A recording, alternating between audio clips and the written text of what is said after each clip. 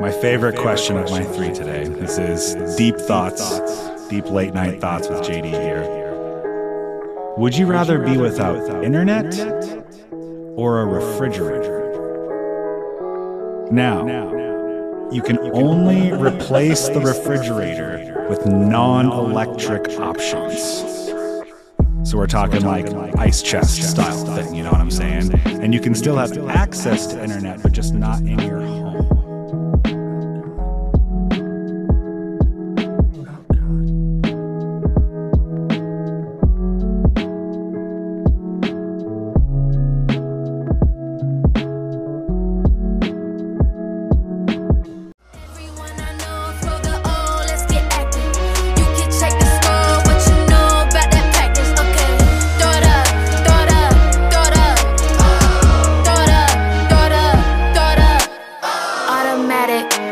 So fantastic, better not catch you lacking. Back to back like traffic, got that jumper pattern in my starter jacket.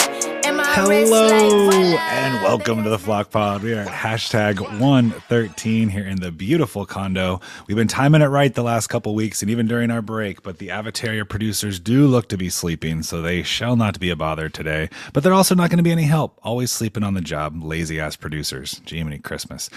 If you'd be so kind, please go find us at the Flock Pod on your favorite podcast streaming platform and your least favorite podcast streaming platform. You know, just for fun. You know, like whatever your least favorite one is, just go find that and just go give us a subscribe on there too. If you'd also be so kind to go find us on all of your social media channels, all of them, like every single one of them. Go back to your old MySpace and see if we exist over there. Maybe it might happen. It's possible. If you'd find me at Coach Justin D on those same social media channels, Shane, tell them where you are. You can find me at Bartender Shane6 on Twitter and at Waka Flocka Shane6 on Instagram. I think MySpace is still I think they washed away all of the old profiles, but it's like a new thing. We should, for no other reason besides just it's funny. We should get up on there and start plugging that. Oh man, top 8. All the music and stuff playing in the background on the wall and everything. I mean, because I'm older than you guys too. Like MySpace was like a big deal. Like I was old enough that I was on Facebook with when you had to have like a college email basically to like log in, and that's the only way you could do it. Anyway, we have gone in a very different direction than I expected. We are also joined today by our good friend, the one and only Zachary Neal from duckswire.com, our favorite website, duckswire.usatoday.com. Let's make sure we get that right. Zach, how you doing, sir? I'm doing great. I think last episode you guys mentioned that you should have a drop whenever we talk about Justin's old. Yes. This would be a perfect time for one of those drops. So yeah, Justin is old. Very old. No, I'm great. I am super, super excited to be back talking to you guys. I had a lot of envy listening to your podcast last week and be like, man, I wish our scheduling worked out so I could be chatting. But I know we got a lot of spring football to talk about today, and I can't wait. Yes, we are going to be a spring football heavy podcast today, a smorgasbord, if you will, of spring football coverage. Also going to dabble into the NFL draft, dabble a little bit into the WNBA with the duck takeover of NYC that you love to see. But yeah, let's just jump right into it. And I think the biggest story right now in duck football, besides, what's going on the field at spring football, the biggest story, quite literally, is Josh Conerly. So, Zach, I'm just going to throw this to you, and I want to ask this question and kind of a way to frame this. What does this commitment mean for Oregon football?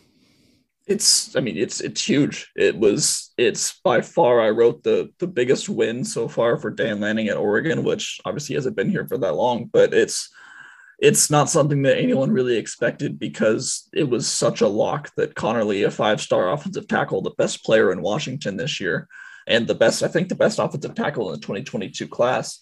It was a lock that he was going to USC. I mean, look at recruiting predictions. They had it like 98, 99% chance him going to USC. And then the other 5 in his top 6 had like 0.1% chance. And the Ducks were in that group. And the fact that Dan Lanning, Adrian Clem got him up to Eugene the week before his commitment on like a secret visit. He his dad posted something about being at the Oregon facilities on his Instagram, and then someone in Ducks Twitter found it and posted it, and then he deleted the post, and it was like, oh, what's going on here? This is interesting. So the fact that they got him up for another visit and just landed him over USC is so massive. And it really goes to show that when Lincoln Riley went to USC, people thought that the recruiting balance out west shifted. They thought that he was going to land all of the best players in Washington, keep everyone in California. And so far, we have not seen that. I mean, we've seen Dan Lanning both land Connolly from Washington. We saw him get Jaleel Florence from San Diego, who USC was also really in on. And it's just, I mean, they've had two big recruiting battles so far, and Oregon has won both of them. So I'm not saying that's how it's going to be from here on for the rest of time, but so far so good. And I'm just super impressed that they were able to get Connolly. My guy, Jaleel Florence. Yes. Jaleel Florence. Yes, absolutely. So Shane, watching the Twitter sphere, how much fun was it watching USC and UW football just kind of like melt down on Twitter after that commitment? More so UW Twitter. Go figure, right? But the being like this delusional, this like backyard steal. I saw some stuff that was got ugly. I'd say it could be almost described as toxic, but I think it's huge just for the recruiting trail, and just like to put a stamp down right now for Dan Lanning and his staff to just really like to have it be such a surprise, like Zach was saying, is so huge in this situation, because it's like, oh, okay. And that's the kind of thing that'll catch people's eyes and ears in the East Coast and the South and in Texas and the Midwest. So I think that's huge. Well, and one thing on top of that is none of this is confirmed. There's just kind of word from people that apparently Oregon dropped a pretty big bag for him. And there's word that he got, a 7-figure NIL payday to come to Eugene. And whether that's true or not, I don't know. I would not be surprised if that got confirmed somewhere, but it's really nice to show that, for me personally, to see that, hey, Oregon's willing to pay for some of these big guys. And we know in the new recruiting world that they're going to have to do that to land some of the top 5-star guys. And so far we've seen that they're willing to. It's not the reported $8 million that Nico got at Tennessee, but $1 million to pay for a 5-star offensive lineman still in high school. If that's what happened, it's a huge deal. And it shows that, they're coming to the table to play. So I like that. Well, and we're always in support of players getting the bag here. So good for Connerly to get that bag. And he took to Twitter to take out some of his frustration today. So I'm just going to read this tweet that came out on the 14th or the 13th of April. It's crazy how these grown-ass men hate on our generation because they didn't get the same opportunities, then sit there and try to explain to you, I'm guessing the word was supposed to be how, but he said have nice they were in high school. Clown behavior for real. When you hear that, Shane, what does that make you? Are you proud that he's a duck with that kind of tweet, or how does that make you feel? I think you can say that at home. I don't think you need to type that into your phone and then hit tweet, just because I think it's just going to be a lot of unwarranted bad attention that's going to come on just because of the way the internet operates. You post something good and positive and people still come in and shit on your parade. So that being a little divisive, and that's going to irk some people. But so last week, Justin, you and I were talking about Kayvon Thibodeau's, draft stock and some of the things that he said. That's exactly where I was going to go. Yep. And how that could ruffle some feathers with like certain types of people. I think that this coaching staff, this isn't something that concerns them that much. I think they probably wish that he didn't do it, but I think they also like understand that this is kind of how this goes these days. And like, this isn't that absurd. Like, I don't think he's going to have some massive, like Mac Brown, like boo-hoo, like moment about it. I think Lanning understands that this is normal behavior for high school kids these days. So it is what it is. I don't think it's a big deal. My thing with Twitter and what I told kids when I was coaching, when they were on the Twitter sphere, if some of them are trying to get recruited, is if you're going to put it on social media, just remember that your grandma's going to read it. And if you're okay with your grandma reading it, then okay. Like, everybody's family values are different and whatnot, but just know that if you throw it out there, your grandma's going to read it, and maybe your future daughter's going to read it. So just know that those things are going to be out there. So Zach, I saw you kind of nodding along. So this kind of a tweet, you like this kind of a tweet? It doesn't bother me at all. It doesn't make me be like, oh man, we're not getting a very a good human being coming to the program. It's like, no, I'm sure he's heard a lot of stuff from other people who didn't get money coming out of high school, and he's kind of tired of it. But it doesn't bother me at all. And what is going to prove everything in the end is what he does on the field. I mean, and that's another thing we can talk about is I'm not really sure how soon we're going to see him play, just because the depth of the Oregon offensive line already, and they're returning 4 of their 5 starters from last year. But he's a 2022 recruit that's coming in this year and will be on the roster this year. So, but yeah, like you said, this thing doesn't bother me. And like you guys were talking last week about the Kayvon quote saying that he's surprised that, or he's upset that people don't see him as the best player in the draft. It's like, I loved when he said that. I was there at the interview when he said that. And it's like, I think I probably had an actual reaction like, hell yeah, great. Say that, like have that confidence in yourself. Yeah. You think you're the best player in the draft, let it be known. So that's just kind of my school of thought on that. If you don't get that good thinking that someone else is better than you. So, but yeah, it doesn't bother me. So you guys both know me well. And Zach, you've seen me a little bit more in like athletic realms and things like that. I have a tendency to talk that shit sometimes. I have a mouth and it will run at times. Oh, yeah. So as long as he can go out there and back up these kinds of statements, and we're still speaking on Connerly, but also half-heartedly kind of speaking on KT. The only KT quote that I didn't like was when he came out and said, "There's nothing that coaches can't teach me," or something of that nature. That's like a little bit of like a red flag to me, but everything else I've loved, because how else is he supposed to present himself in this type of an arena when it's literally the world's biggest job interview, and they tell you in a job interview your job is to sell yourself.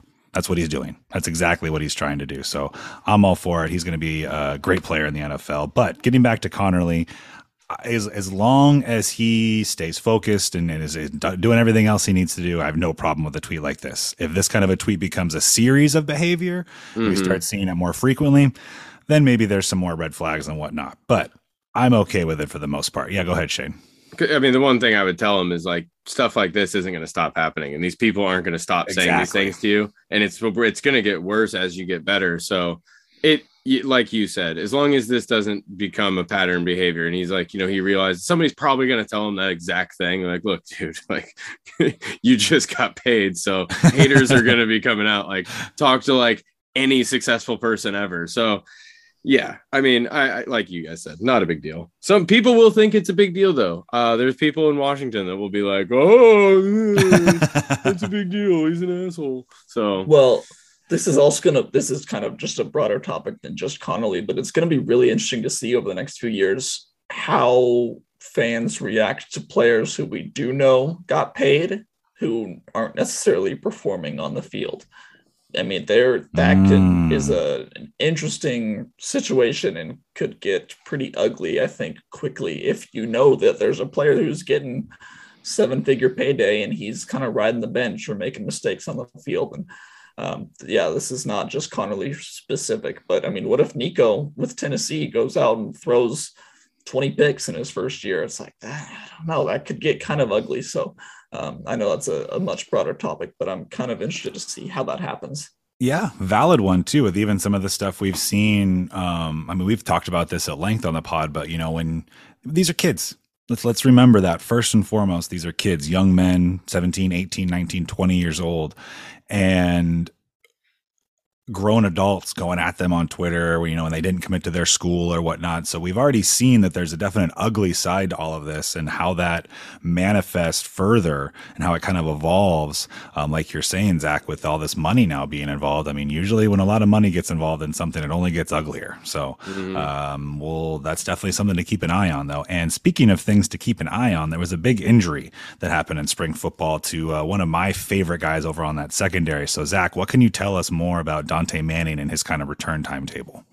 Yeah, I think when we did the stock game earlier in the year for spring football, I think I picked Dante Manning. So his stock is currently dropping a little bit, unfortunately. But he left the scrimmage last Saturday in a wheelchair, which is something you absolutely never want to see anytime, especially in spring. But relatively decent signs since then.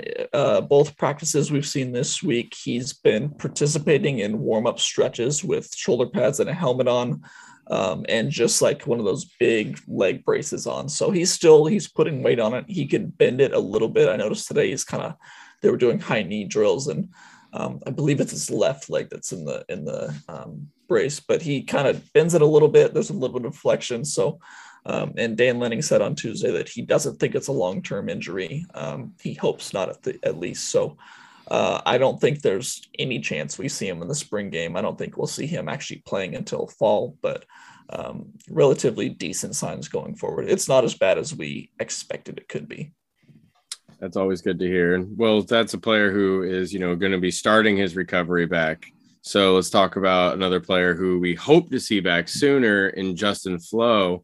What is the percentage odds we might see him in the spring game? Lanning, he was asked that same day we talked to him about Dante. He said that it's still up in the air whether or not he plays in the spring game. I don't think he will. Just my personal opinion. I don't think there's really any benefit to getting him out there. Because he's obviously not 100% yet. He goes through drills and stretches, but he's not going into like full contact tackling drills. He's still running around and stuff, but his recovery has been a little bit more interesting because it's really been a long time. It's been like 8 months since he had that injury.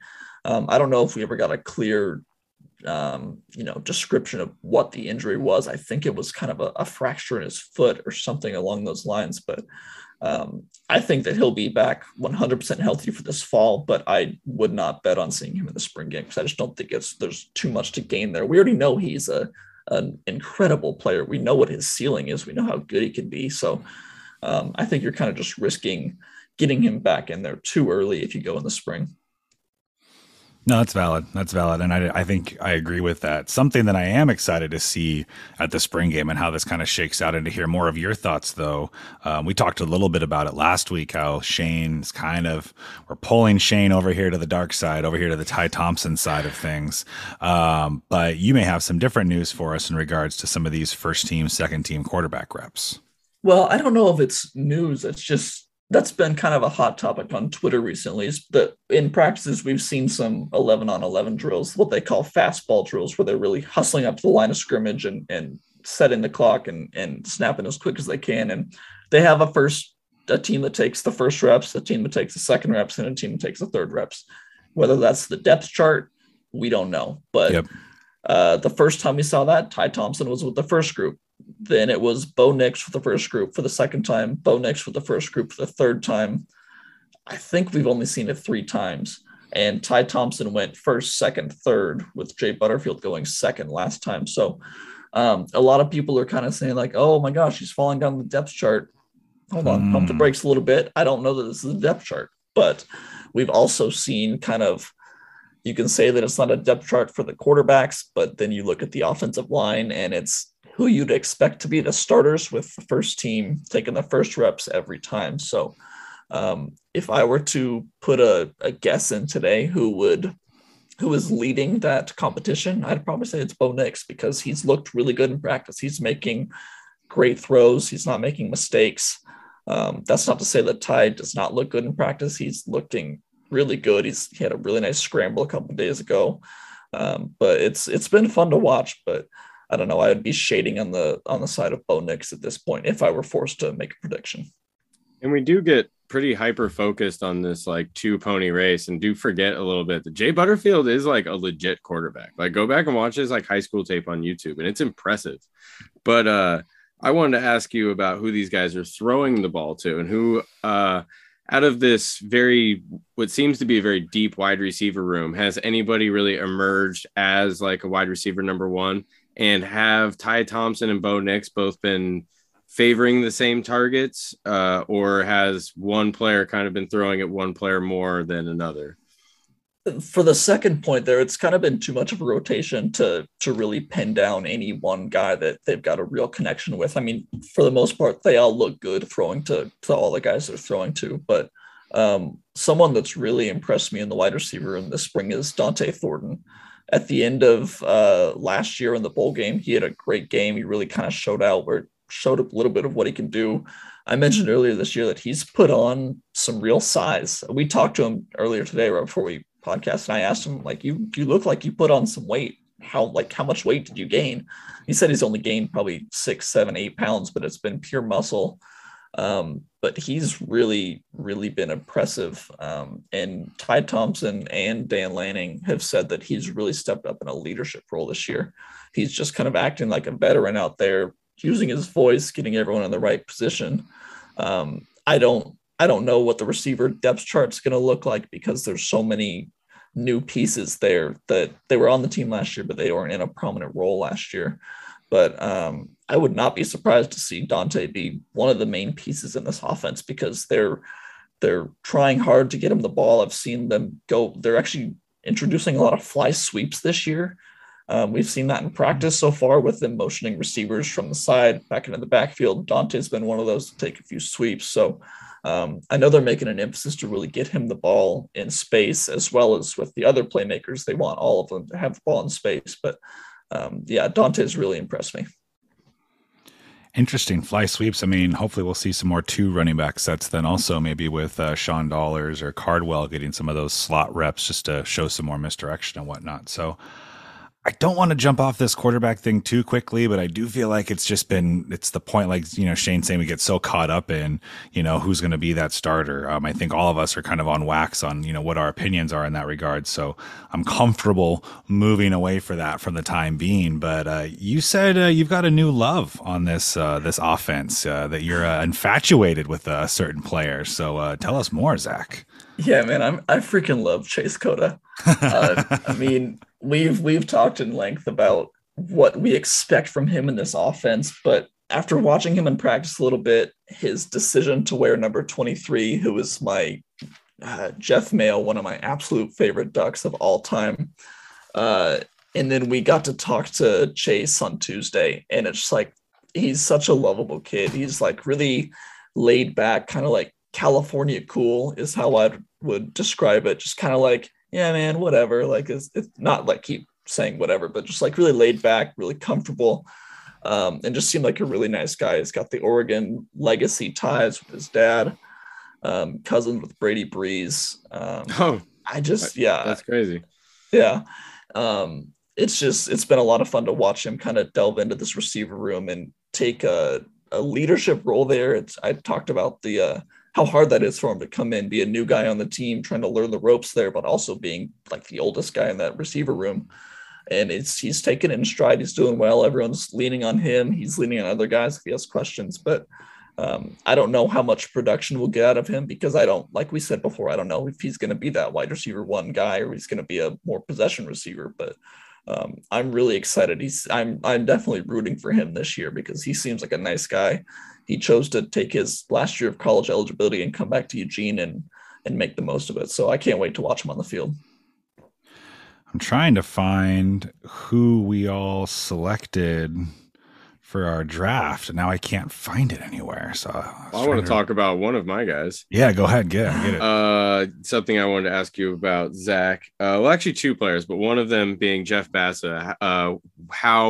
We've seen him be used just because of his versatility and with his skill set, and kind of him transitioning positions last year, and if he's staying in those spots. And the other player I wanted to ask you about was a player that has also shifted around positionally. Flock Pod Hall of Fame early inductee DJ Johnson. Yes, so both guys. Well, DJ. Actually, I'll get to DJ second. Bassa is staying at the linebacker position.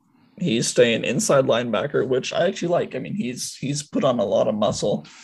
He just looks the part. I mean, he's kind of too big to be a safety like he was when he came out of high school. We thought that he might be in that star nickel position, a la Jamal Adams or something like that. But no, they're keeping him a linebacker, and he's looked great so far. I mean, I feel like I don't have much to report because there's not much going on there that we've seen. But he looks great. I think that he's going to have a great season if he stays healthy, and I can't wait to see him working with Dan Lanning and Tosh Lupoi.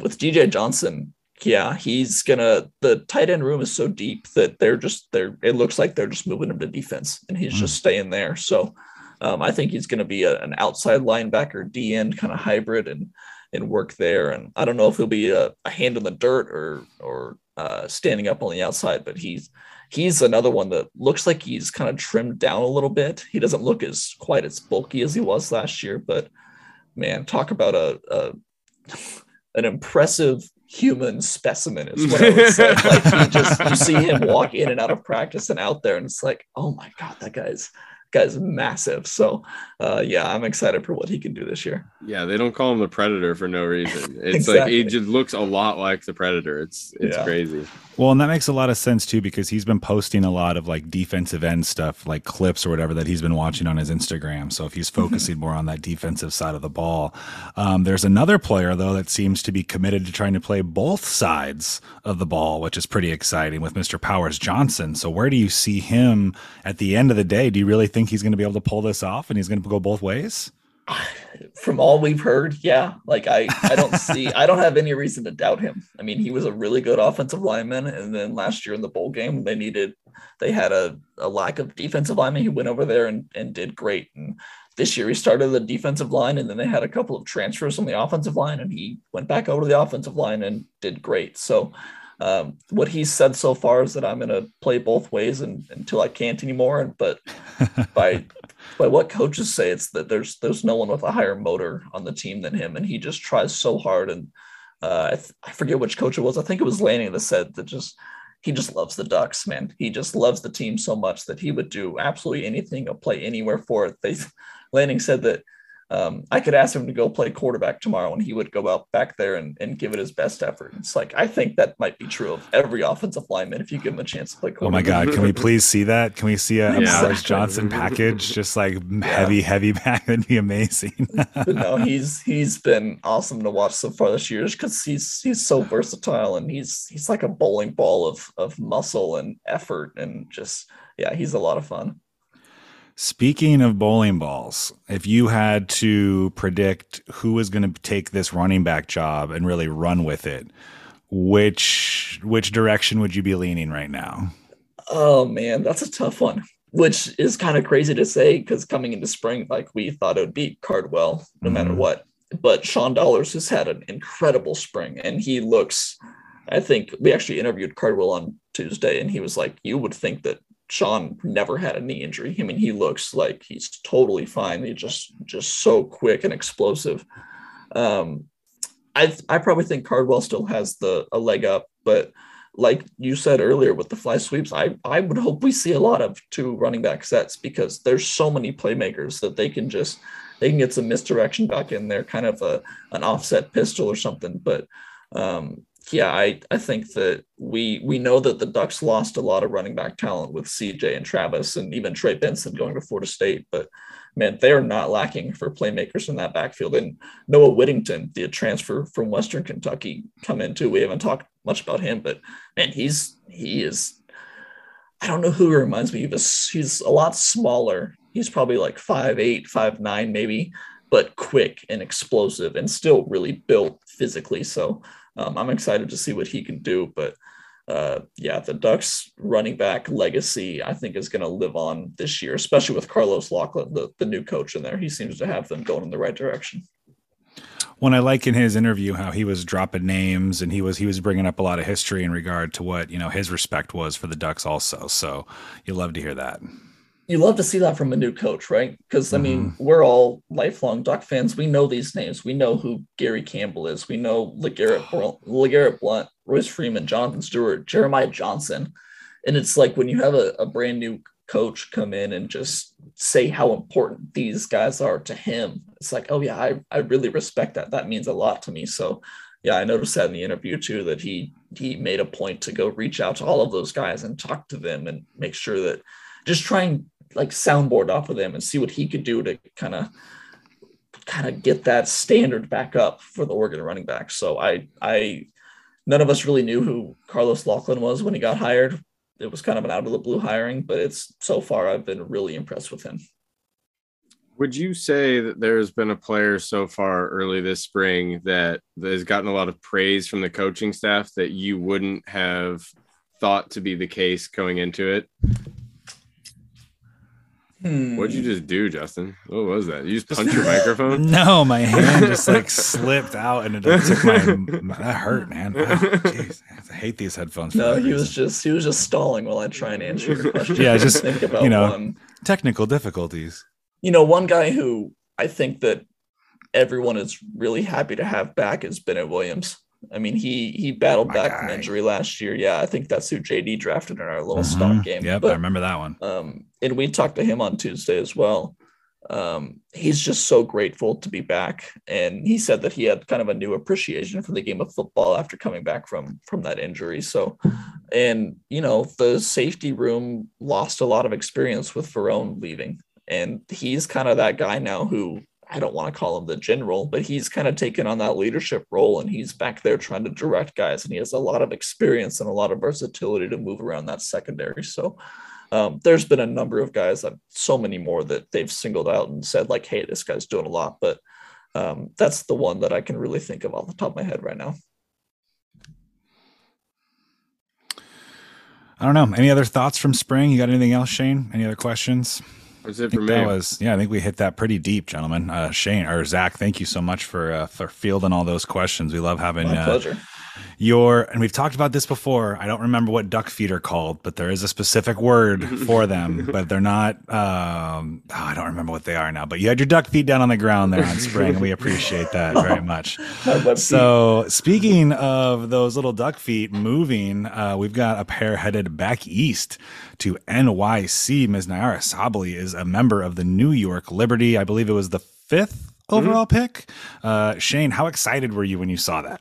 Man, so yeah, I texted you guys. I was like, this is starting to look like a real possibility, because everything was just going chalk, and they had her projected right there. But I mean, so often a player, like a surprise pick will happen, especially around like the 3rd or 4th pick, and it kind of shakes things up. And I was like, oh, the chips aren't going to fall that way. So I was trying not to get too excited. And then, yeah, when the Liberty got that pick, and then I don't know if you guys watched the draft, but there was like 5 New York Liberty players that had their own table there, and they interviewed I think it was Dee Richards or somebody, and they were kind of saying like, oh, I think we're gonna take like a big, and I was like, she's not the biggest big, but she's a big, let's see it. And so yeah, I think that's awesome. It's going to be kind of an uphill battle for her, I think, in New York, getting playing time early, just with the way their roster is set up. And especially, I mean, they've had a lot of draft picks over the last couple of years, and they've drafted a lot of like versatile forwards with like Dee Richards, Michelle Uniare, Natasha Howard is on this team. So like, it's going to be kind of tough, but you hope with her work ethic that, I mean, there's always room on a team to get playing time with somebody with a super high motor. And I think that describes Nyara Sabali kind of in a nutshell. Well, it's interesting with them going with a new coach now with Sandy Brondello. I think that's how you say that last name, because they were playing a very aggressive, like 5 out, a lot of shooting, a lot of versatility in the game. And so curious to see with her coming from the Australian women's background there, what style she wants to play and what kind of an imprint she looks to put on this team. She also won a WNBA championship. Oh, she did? Oh, shit. Mm-hmm. Look at you. Yep. I should know. You're our WNBA guy. You're definitely. So what kind of pressure can we put right now, Shane, on Zach to join that WNBA fantasy draft? What kind of pressure can we put on him right now? It's not going to happen. Do it. On wax right now. See, I can't. I've tried fantasy sports outside of fantasy football, and I love the NBA, and I just don't keep up with even fantasy basketball. So no, as much as I appreciate your offer, I'm gonna have to change one of my 3 questions. That just like oh no, I just blew it out of the water. Well, I was glad to hear it. Well, I mean, that could have been never mind. Yeah. Sorry, I'm not gonna do that one. I respect it. I could respect it. There is another big story happening, and we didn't talk about this at all pre-podcast, but we would be remiss if we did not mention this. Shane, you actually brought it to my attention when you initially sent me the article. There is a lawsuit that is being heard right now, actually in Lane County Circuit Court, against the coach who we usually say who shall not be named. We will mention him here, Mr. Willie Taggart, the University of Oregon and the NCAA. The suit was filed in 2019, alleges a lot of controversial workouts. University of Oregon lineman Doug Brenner and 2 other athletes were hospitalized during a series of these workouts. Like cellular damage took place.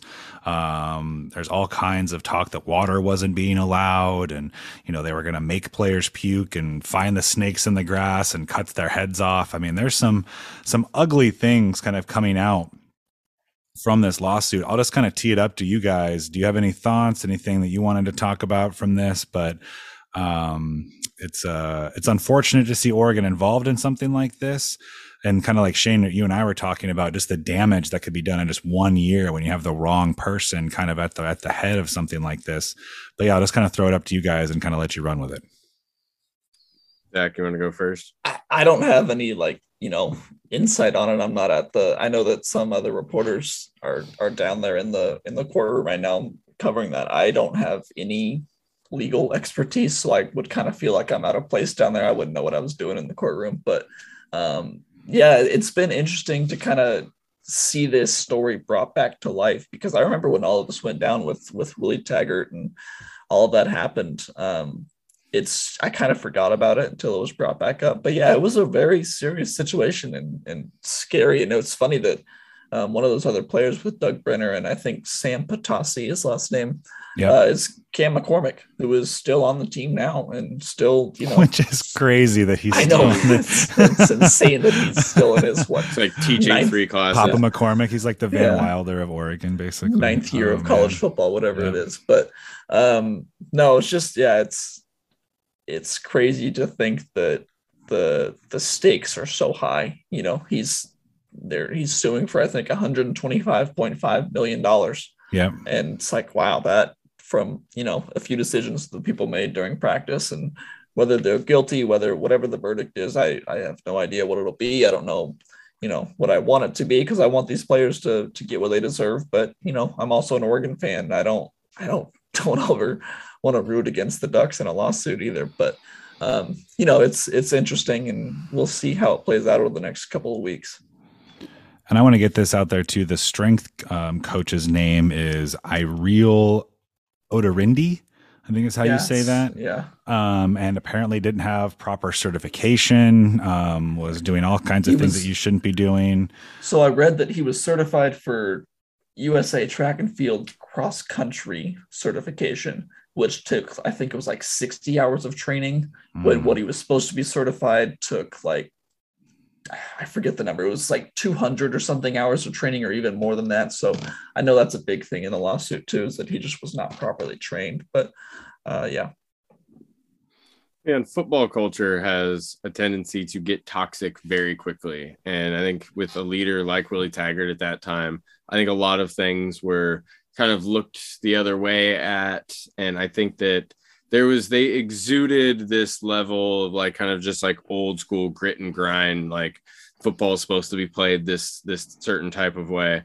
And that's why I'm really excited to see like a staff like Lanning, and even like a Cristobal before that, bring in this kind of like new school way of looking at football and treating injuries seriously, and all of these things, not running your players into the ground, paying them, and setting up ways for them to be successful outside of the game as well, where these old school guys, and thankfully I think with the way that college football is headed, I think these old school guys are kind of falling by the wayside. I think the really successful ones, Dabo Sweeney and such, are still going to stick around, and we're still going to see that core group of those guys still do what they do, and it's not going to go anywhere. Because I mean, like I said, football, it everybody who's played it before, it's kind of like when we were talking about that recruit earlier and saying that, all those old players shitting on him for not like being paid. Like that kind of is the way football is. It's like reminiscing about how the coach made us run until we puked and we had to do this, that, and the other thing, and never want to like congratulate the next wave of players for the benefits that they have. Like, oh, you're treating concussions more seriously. Like we have like now players are wearing like those like padding things over the helmet, and there's some fucking dude somewhere that's like 7 years old who's calling them pussies. You know it. Like it's just true, and that's just the way football has kind of been built, and that's the way that people talk about it. And so that's just what this is. And I'm glad that, like I was talking about when me and Justin were texting, like the fact that he just walked for his dream job, such a blessing. I mean, just so good for this school in the long term, and just hindsight, great what they've been able to do and just the different direction that the school has gone. So this situation sucks, but I'm glad that these people aren't around anymore. I'm glad that this is something that didn't really take course over a long period of time at the school. I feel like the black eye on the university is less because of that. I'm still not glad that this shit went down, and I'm just not really glad that, that those type of coaches are still given the keys to organizations, and parents are like putting their trust into them with their young men's lives, and in a very pivotal part of their life too. So yeah, it's dark. It's dark, but it's nothing new with football either. Family Guy style cutaway to Dabo Sweeney being like, "Hey, what the fuck did I do over here?" Like, jeez, man, oh man. Brenner in his lawsuit is claiming that he suffered permanent kidney damage due to his condition and that he has seen a life expectancy decrease by 10 years. These are, pretty serious. He was also saying that he had less of a chance to go to the NFL because Absolutely. of it. He said his NFL's draft stock was hurt because of that. So I honestly don't remember how good of a player Brenner was. I don't know if he had much draft stock when he was playing, but it's a real claim. He could have lost out on his profession because of that. So. Well, his profession, but also, just his life. So, absolutely. Like, go ahead, Shane. A few years back, a bartender at Max's Tavern couldn't get the glass out of the shaker because it gets kind of stuck. And there's kind of a little trick to it. You have to hit it on like the point that it's, but a person on the other side of the bar was like, "Hey, I can do that for you," and hit it and like broke the glass and cut their hand. And it was like a big lawsuit because the person who cut their hand said, "I could have been a surgeon or like a famous guitarist," dude. And like won the lawsuit. So, I mean, if you're gonna sue, you aim high. Oh yeah, yeah. Set that number high. Man. I mean, I have so many things I want to say about this right now, but just make sure the person you're suing is not the city of Eugene or like town hall or something of that nature. That thing's true. Don't fight city hall. You don't usually, from personal experience, I can tell you, doesn't usually work out very well for you. Let's jump in. Let's transition to. Well, let's see. What else did we have to get to today, gentlemen? We touched on that. Marcus Mariota.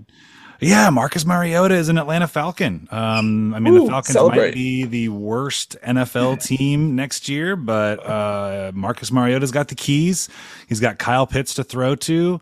Are you guys going to be buying a Falcons Marcus Mariota jersey? Ooh, a fake one, yeah. I'll get a fake one. Which means I'll root for him. I'd probably order it now if I want it by next year. But no, I mean, I think it's cool. I mean, like, he gets a situation where expectations are really low. I mean, had he gone to another team, like some of the other teams that we had discussed, like the Colts, the Raiders, if they made a move, my Seahawks, the other one, I think expectations would be a little low there. How dare you? Sorry, had to slip it in. But Seattle fans are delusional. We have to remember this. So like they still think they're like title contenders. Jesus. But so, yeah, I think Falcon fans understand. I mean, between like all the dumb shit that's happened to them basically since the Super Bowl a few years back, I think they know that this is at least fun. And like Justin said, like they have Pitts, they have a few toys, they play inside. He's going to get to run around and do some stuff. So, I mean, I think this is a cool prove it situation. And I mean, all they really got to do is win 6 games and Marcus Mariota is going to look at as a success. Mm-hmm. I mean, it's what we wanted. I mean, when we talked, 2 months ago, we were saying all we want is just for him to land at a team where he has a chance to start. And he's in Atlanta, a football-loving city. He's got Kyle Pitts, a generational tight end. And he's with Arthur Smith again, who he was with in Tennessee. So I was just about to say that. Yeah, I think that, they're not going to be a playoff team, but I don't think that they're going to be the worst team in the league. I think he's going to be all right. And he's going to show that, hey, he's still got a lot of football left in him, and he's still a really talented player. So yeah, I can't wait to watch, and just picturing him in an Atlanta Falcons uniform, I just can't wait to see, because I love the Falcons logo and their jerseys, and I just think they're a really cool team. So yeah, I like the fit a lot. The current odds for the Atlanta Falcons to win the 2023 Super Bowl are plus 15,000. I don't know. That might be worth $1. I don't know. Just saying. But yeah, happy to see him land there. The uniforms are great. It's a great logo that they've got down there. So I might have to cop one of those jerseys. Yeah. But it's a good opportunity for him to potentially rebuild some of his value. I'm curious to see what the Falcons do here in the draft. If they do decide to try to snag a quarterback to marinate underneath Mariota, or if he's going to be given the keys at least for one season just to see what he can kind of do. I mean, they're making it pretty clear that they're not investing heavily in trying to win necessarily next year, But I think as long as Mariota is able to stay healthy, which has been kind of his Achilles heel, if you will, then I think he can have a productive year. And it'd be fun to have him, in fantasy football again, have him relevant. I'm curious to see what he'll go for now in all these Eugene drafts and whatnot, all these salary cap drafts. He's going to go through the roof. It's going to be crazy. That Eugene $5 to $10 boost. Yes, Herbert's going for like 85. We're like, fuck. Oh, it's so true. All right. Well, I think that's pretty much everything. I mean, we covered KT already, so I know this is what you've all been waiting for. The moment that you stick around for. 3 questions. America's favorite segment, America's favorite game. I think Shane should go first, and then I'll go, and then Zach will go, because that's the order you guys are in Zoom, and that just makes it easier for my brain to dictate things. So, I'm so distracted by this Mariners game right now, even though they are winning. So I need to focus. We must stay focused. All right, Shane, go for it. What a fantastic unintentional segue. So Mariners are winning right now, beating the White Sox, going for their 3rd win. Zach's got a Colorado Rockies shirt on, I believe. Yep. Who are your way too early picks for the MLB champion this season? Oh my gosh. It's so hard to not just say the Dodgers, because that's just so chalk. It's probably going to be the Dodgers. Yeah, it's so chalk just to say that, especially now that they've got Freeman. I think my Mariners are still a season or 2 away. Julio just struck out again. Dang it. So it's going to be interesting to see how they progress this season. I've got a team that no one's talking about, and they're kind of a sleeper, and they kind of got into the news a little bit. They're in the same division as my Mariners, so it upsets me a little bit. But the Anaheim Angels are curious to me just because of the level of talent that they have. Is this possibly the year that Trout gets to the mountaintop with Ohtani, Thor, Noah Syndergaard went out and actually pitched a nice game the other night, looked pretty good. If that pitching rotation can be there and they can get enough offense and those 2 guys can stay healthy, I think that they're like my deep sleeper team, I guess. I think that no one's talking about. So I'll go out there and I'll say the Angels. Who do you got, Zach? I mean, anyone that knows me knows that I'm not the biggest baseball fan, or I love the postseason baseball, but I just think that I could stay true to my family roots and say that I'm rooting for the Braves again. I would love for them to repeat, but after losing Freeman, that's tough, and it's just hard to pick anyone but the Dodgers. I mean, they're year in, year out, top of the league, so I would go ahead and say that if I'm putting something on paper. Here we go. Team futures on DraftKings. And I actually do have them at, I believe I got them at plus 750.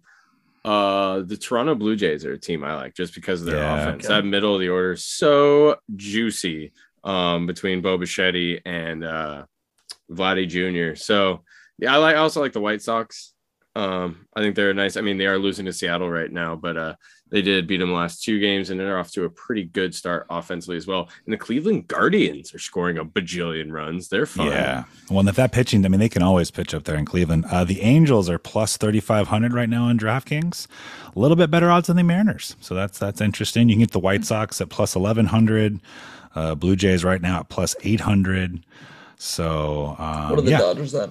Dodgers are plus 475. Yeah. Thanks. No value. Yeah, no value at all. Braves plus 1,000 there, so sticking around. All right, good question, Shane. Yep, I like it. What else you got for us? Number 2.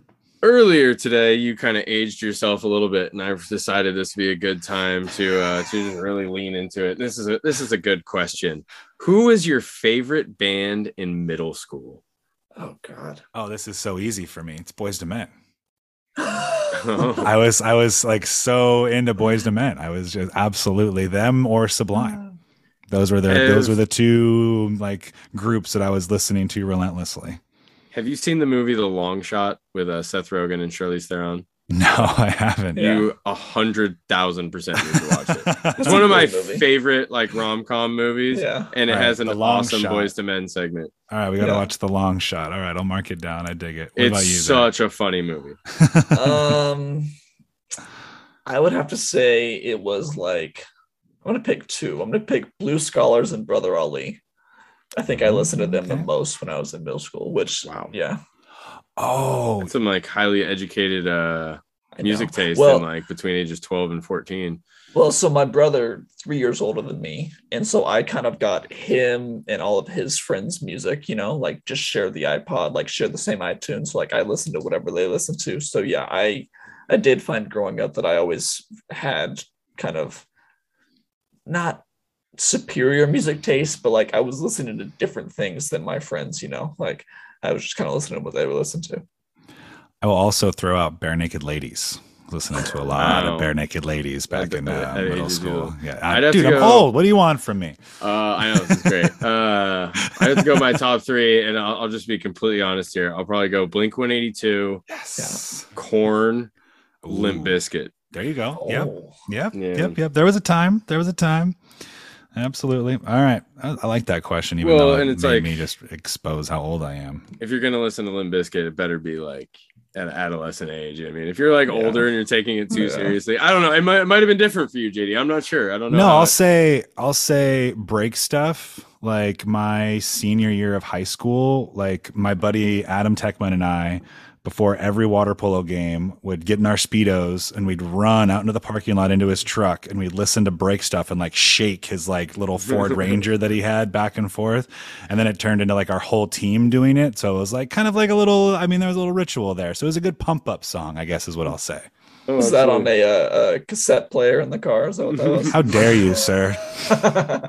An 8-track, if you will. It was a CD player that had the little cord thing that plugged in. There was a tape deck that went in. That's exactly what it was. That's actually exactly what it was. That's what it was.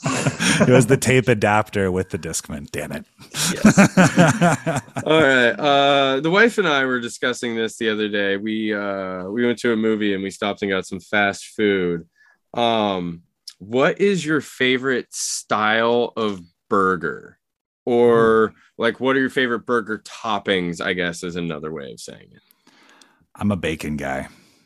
Bacon burger is definitely the lane that I go into, but other than that, it doesn't. I mean, if bacon and burger, I mean, yeah, basics. I'm nothing too fancy. Kind of along those same lines. I think the best burger style, I don't get it often, but like the Western bacon cheeseburger, like bacon, onion rings, stuff like that. They do it like Carl's Jr. It's so good. But I was gonna say honestly, I don't go to Carl's Jr. that much. So it was Carl's Jr. that we went to. There you go. Yeah. Don't mess with onion rings. Can't do they it. Have a but good burger, dude. Underrated.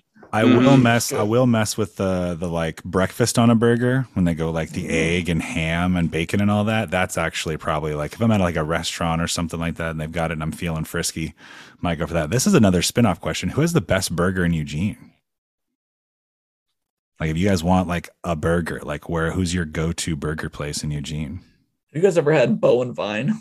Yes. I've heard of it, but I haven't been there. Pretty good. Is it really good? Pretty good. Forever my answer was cornucopia, but then they changed. Say cornucopia, yeah, they changed it up. My answer would have been a while back. Fifth Street Grill had this burger special on Mondays that was like bacon, avocado, sauteed mushrooms, like the works, and a beer, and it was like $10.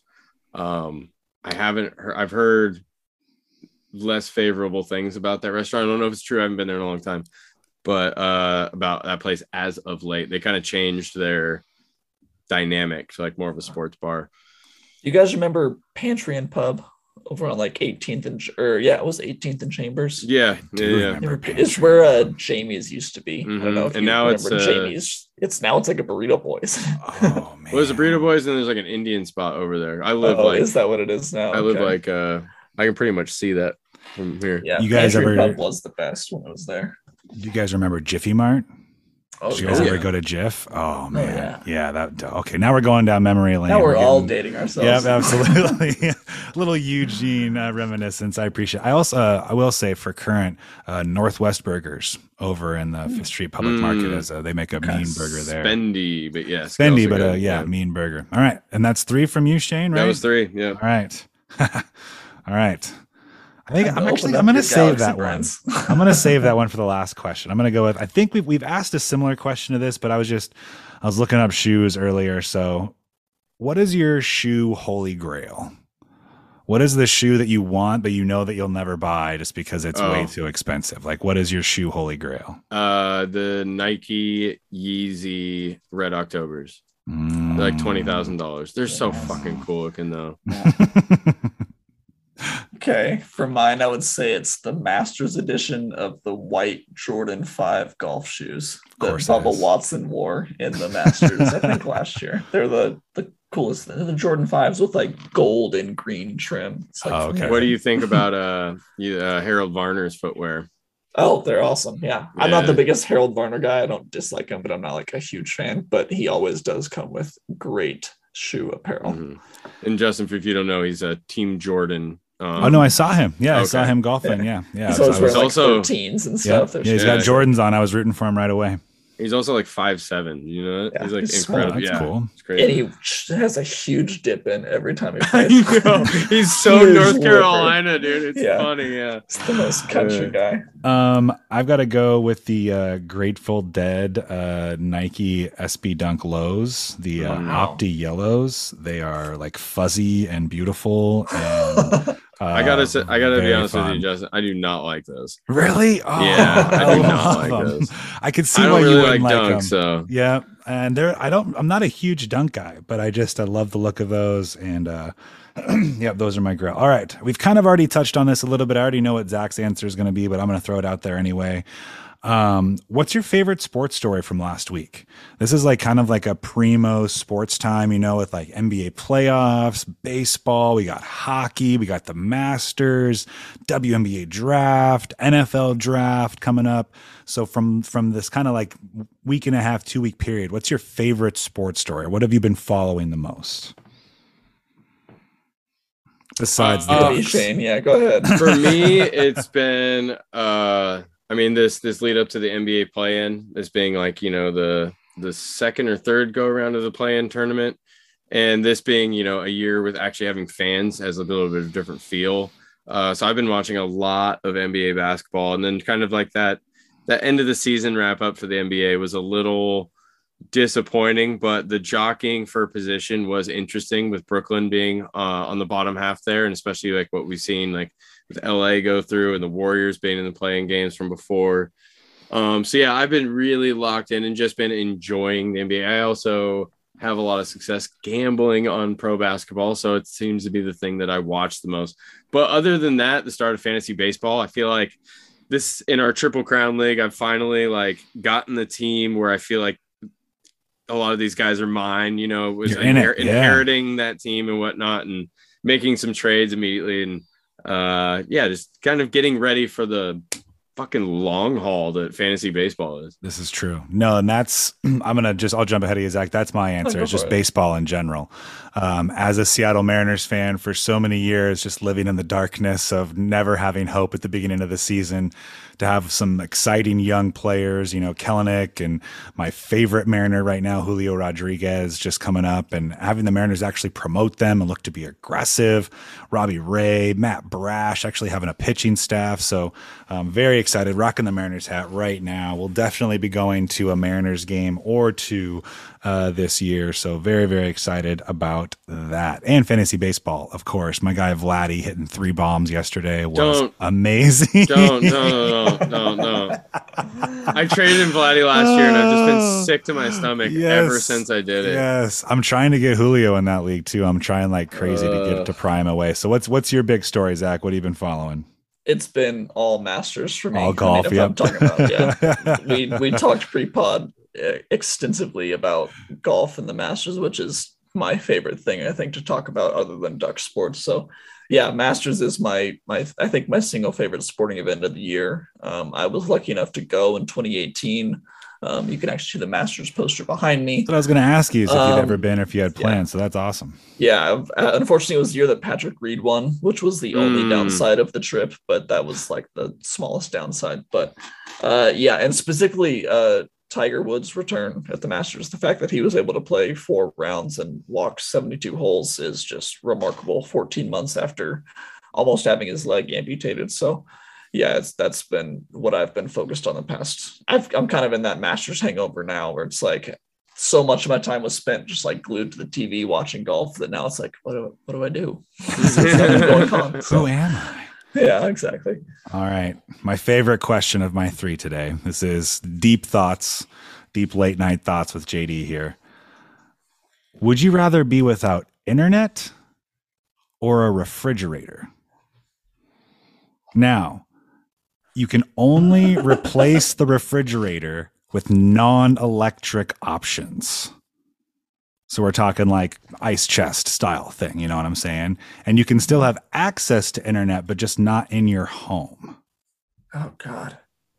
So I think as I thought about this deeper, and I thought about this way more than I'd like to admit I have, I'm going to say fridge. I think I can go without a fridge. I think I would too. I've been to enough festivals. I've done enough camping where I've like lived out of the cooler. You really realize the value of ice in those scenarios, and absolutely. Like just ice and water like go up exponentially in your world. But yeah, I think I'm addicted enough to the internet that I need it in my house. I need streaming. I need to be able to do the podcast. I need to do all these things in my house. I think I can live without a refrigerator. What do you guys got? Well, for me, it's like 100% of my job is based on internet capabilities and connectivity. So it's like I would have to find a new profession if I were to pick my fridge. And I don't know if I like my fridge enough to stop doing what I do, because That's a legit answer. So. That's a legit answer. Yeah. So I think I pick the fridge. I would 100,000% go get rid of internet. Oh, I love it. I want to hear this perspective. Yes. Yeah. I mean, so my last place where I lived Shane just loves years. Food. I do. I do. But yeah, you've kind of done it already. I forgot internet. About that. Yeah, I mean, we couldn't stream anything. I have there's like just over here we have million DVDs. Yeah. And that's like tip of the iceberg. We have like a couple more boxes, and then the whole downstairs, like our favorite movies, and there's probably 200 down there. Jeez. So, I kind of did it a little bit. And I kind of liked it. Honestly, I liked it a lot more than people were like, I don't understand how you can do it. And like having the internet and like getting into the streaming world and everything was awesome. And just being like, holy shit, like we can watch anything in any movie or whatever. But like going out and like making the selection of one movie and then watching it, it was like so much of my time, me and my wife spend just deciding what we're going to watch, because there's every fucking option in the world. So going out and picking one thing and just like being set in stone that you're going to watch it, not like dilly-dallying back and forth, or like we'll start watching a show and we'll watch like 30 minutes of it and then like bail on it and not even give it like a complete fighting of the first episode of a show, and then like completely bail on it and never watch it again. Like that's crazy. So yeah, I would go internet for sure. Plus food and cold water. I drink so much water, and I like cold water. See, I'm such a lukewarm water drinker. Tap water, I like lukewarm for sure. Do not like cold water. I love cold water. I mean, I'll drink lukewarm, whatever. I drink water every way possible. I don't really like water with ice, though. Yeah, I'm with that too. I would much prefer a drink lukewarm, any drink, than cold with ice. Interesting. I'm an ice guy. I like ice. I've got like all the decorative, got like the square ice cube thing, but like the little like circle or whatever. Like we'll see like ice. I love like cocktails with ice. Like give me like an ice cold Coke or like a Pepsi or something if I'm like dying of thirst, is like so quenching. But water, it's just like I don't know. It's already the melted version. I don't need the frozen version of it too. It's the doubling down. I guess beer is one thing you need to have cold. Like it's important. Beer kind of sucks. It's gross. Yeah. It's like in certain circumstances. Yeah, in certain circumstances. I mean, I'm still going to drink it. I'm not going to enjoy it as much. All right, Zach, your turn. 3 questions. All right. This one I thought of on my drive home from Oregon practice today, which I really like. You are forced to use 100 of your own dollars to bet on the win total over of either Oregon State, Washington, or USC. Who are you picking and who are you rooting for this season? Oh, easy. Oregon State. I don't know what those totals are going to be, but it's probably going to be the lowest. I don't know what the lowest. totals are either. I didn't look that up. I would bet you Oregon State would be the lowest. Maybe Washington. But I mean, you're going to get so much public money on Washington and the kind of like the revital anyways, that it's going to push that number up, where I don't think that, people are really going to go out. And I think what's the coach's name at Oregon State? Jonathan Smith. Jonathan Smith. Everything he's done there, I think has been like the right move, just the way they're building that team. And I think they have the right mindset. I think that they're going to eventually attract some more like transfer talent because I think players are going to want to play in like a Almost got JT Daniels. Exactly. They're going to want to play in like kind of a more gritty system like that. They went to West Virginia instead of like, what does that say about, oh my word. Yeah. Sorry. Keep going.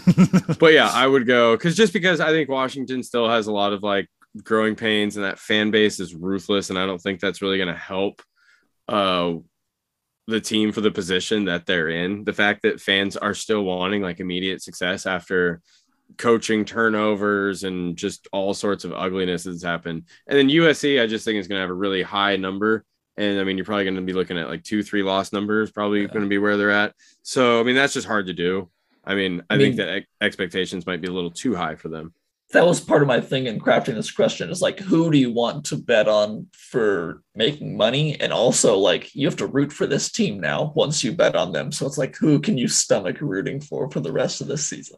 I would take Little Brother and Corvallis over the other two. I respect your answer a lot, Shane. I respect the fact that you're looking at it from a very logical perspective. I'm just going to take that $100 and just light it on fire. Can I just like throw the $100 in cash in a big dumpster, pour some gas on it, and just I think that would be more entertaining because then I could do all kinds of like memes and like, you know, like could be like social media and whatnot. But can't you get in trouble for burning money? I feel like that's like a federal offense, maybe. Yeah. I don't know, but feel like the Joker and Darth Knight, you know, for just a second, you know, just want to see the world burn. Chaos. Yeah. I think that would be my answer. My original answer was Oregon State. I think that you could I could stomach rooting for them, and we've rooted for them against other Pac-12 teams and other teams. Like as much as I dislike the Beavers, I don't like hate the Beavers, but I think that I might root for USC, as gross as it is to say, just because one, I'm rooting for Dye. I get to root for Travis, which would help. That helps stomach it. If he wasn't there, I would not be saying this, but and they don't play this year. They don't play Oregon, and it's just kind of as weird as it is to say, Oregon needs USC to be good.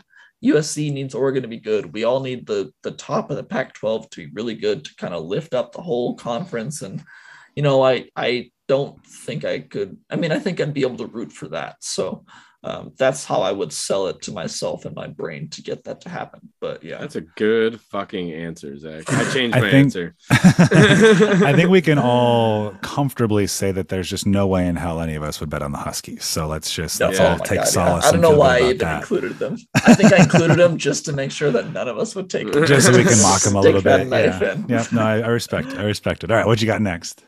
All right. What's my next one? All right. What is your greatest athletic achievement? Oof, man. Talk about a short list. That's kind of what I thought of mine too. It's like a personal attack. Like it's pretty early in the day for such a personal attack. I'd say like I was a pretty likable bench guy. I'll say for mine, this was like far and away. Like there was not even a close second. Senior year of football, I got a pick six that was like 84 yards, like housed it at home. And it was like, that was clear and away, like the best thing I've ever done in sports. So that was an easy answer for me.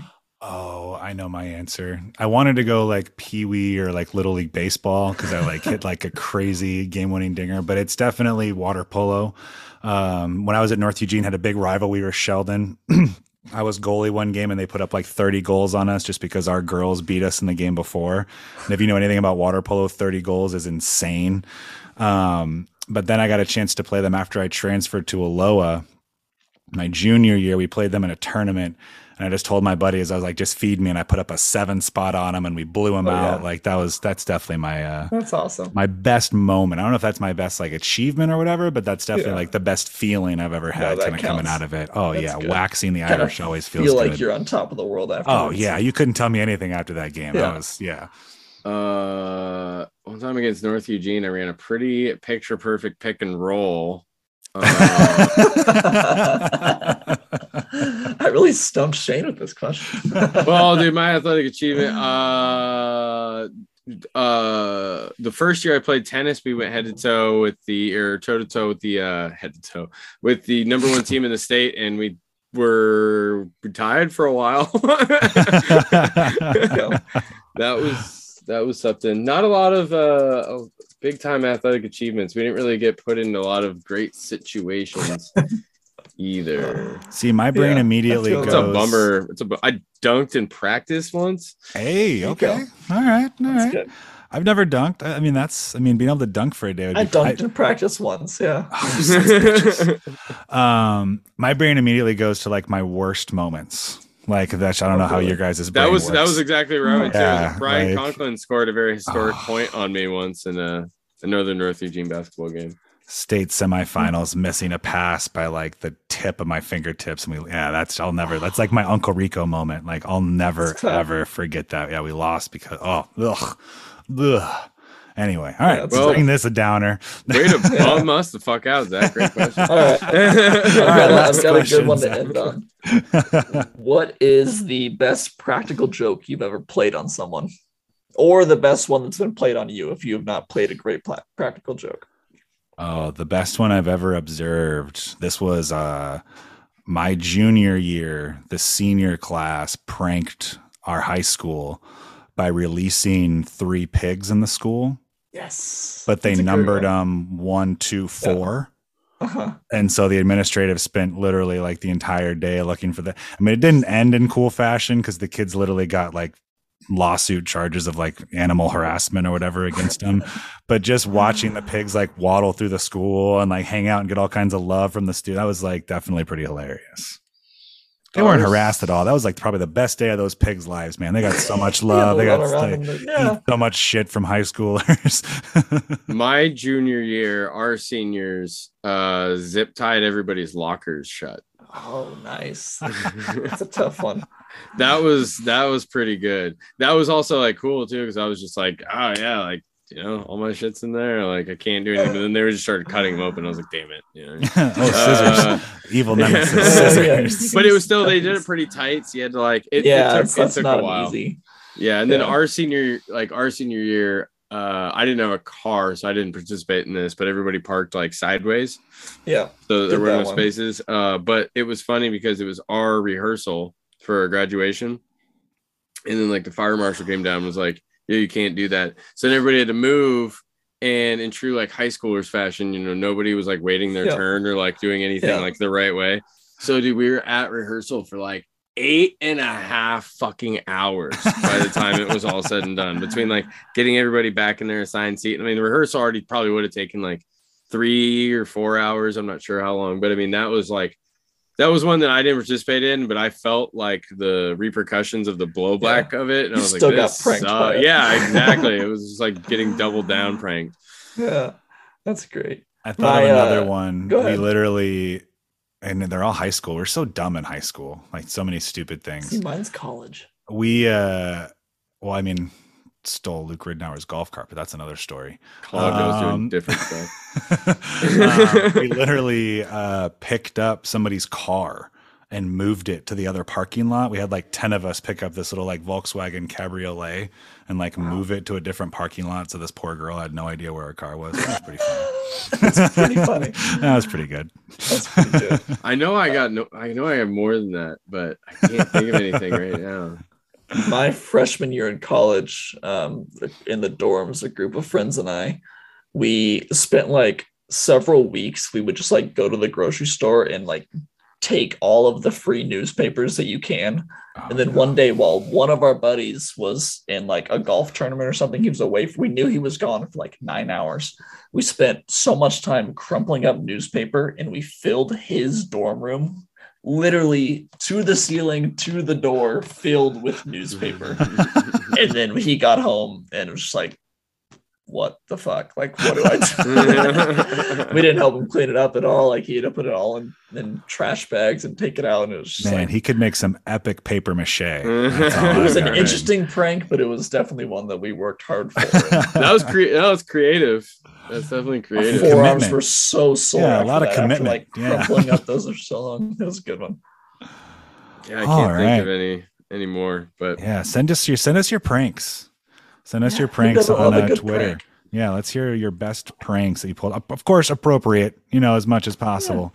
You know what I mean? But yeah, some good pranks out there. I was also really mean. So like I was that little kid. Like my dad would have like women come over and I'd be like the mean little kid, put like snakes and stuff like all over the place or like yeah, I was yeah, that's like munchkin pranks though. I'm trying to think of like yeah. Anyway, all right. I don't know if it counts as a prank. Me and my friends used to bust into each other's houses at night with airsoft guns and light them up. Oh God. Does that count as a prank? Or is that just like that's seditious? amazing? Because we can. I mean, it goes further than that too. One time I got shot in the face like a shotgun airsoft gun. I saw it coming. I put a blanket up over a window. Oh yeah, and you bet your ass. And flipped it around. I was holding it. I saw it the last second. And just boom, took like the airsoft buckshot to the eye. It fucking got all red. It was gnarly. That's awful. That's pretty amazing. I think that's a perfect place to end the podcast.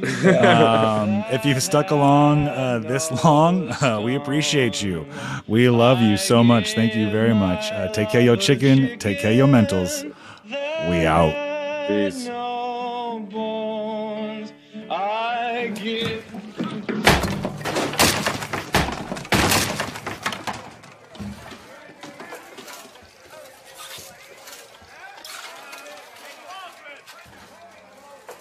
Sorry.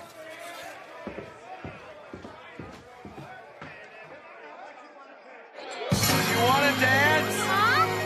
Do you want to dance?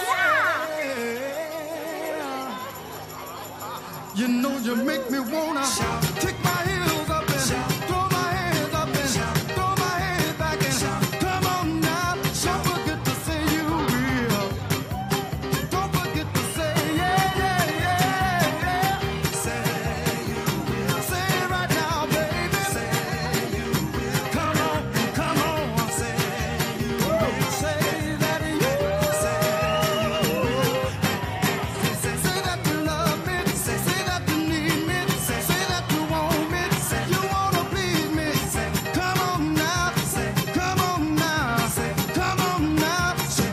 I want you to know. I said I want you to know right now. You've been good to me, baby. Better than I've been to myself. Hey. And if you ever leave me, I don't want nobody else. Hey. I said I want you to know. I said I want you to know right now. You know you make me wanna shout. Yeah, right. All right. Come on now. Come on now. Yeah. Come on now. Come on now. Yeah. Now wait a minute. You've been so good to me. You've been so good to me.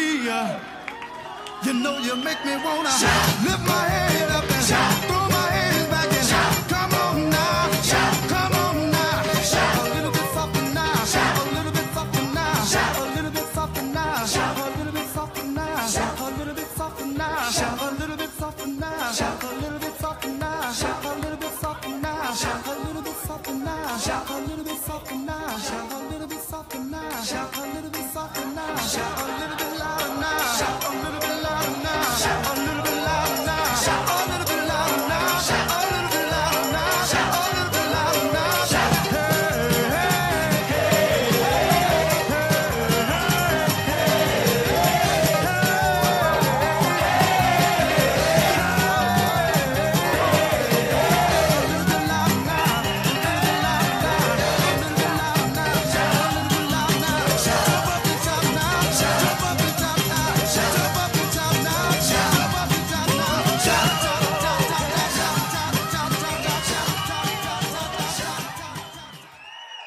Now wait a minute.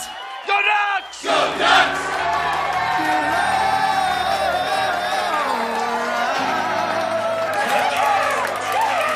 You've been so good to me.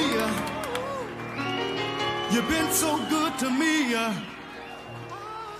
You know you make me wanna lift my head up and throw my hands back and come on now, come on now, come on now, come on now, take it easy, take it easy, take it easy, take it easy, a little bit softer now, a little bit softer now, a little bit softer now, a little bit softer now, a little bit softer now, a little bit softer now, a little bit softer now, a little bit softer now, a little bit softer now, a little bit softer now, a little bit softer now, a little bit softer now, a little bit louder now, a little bit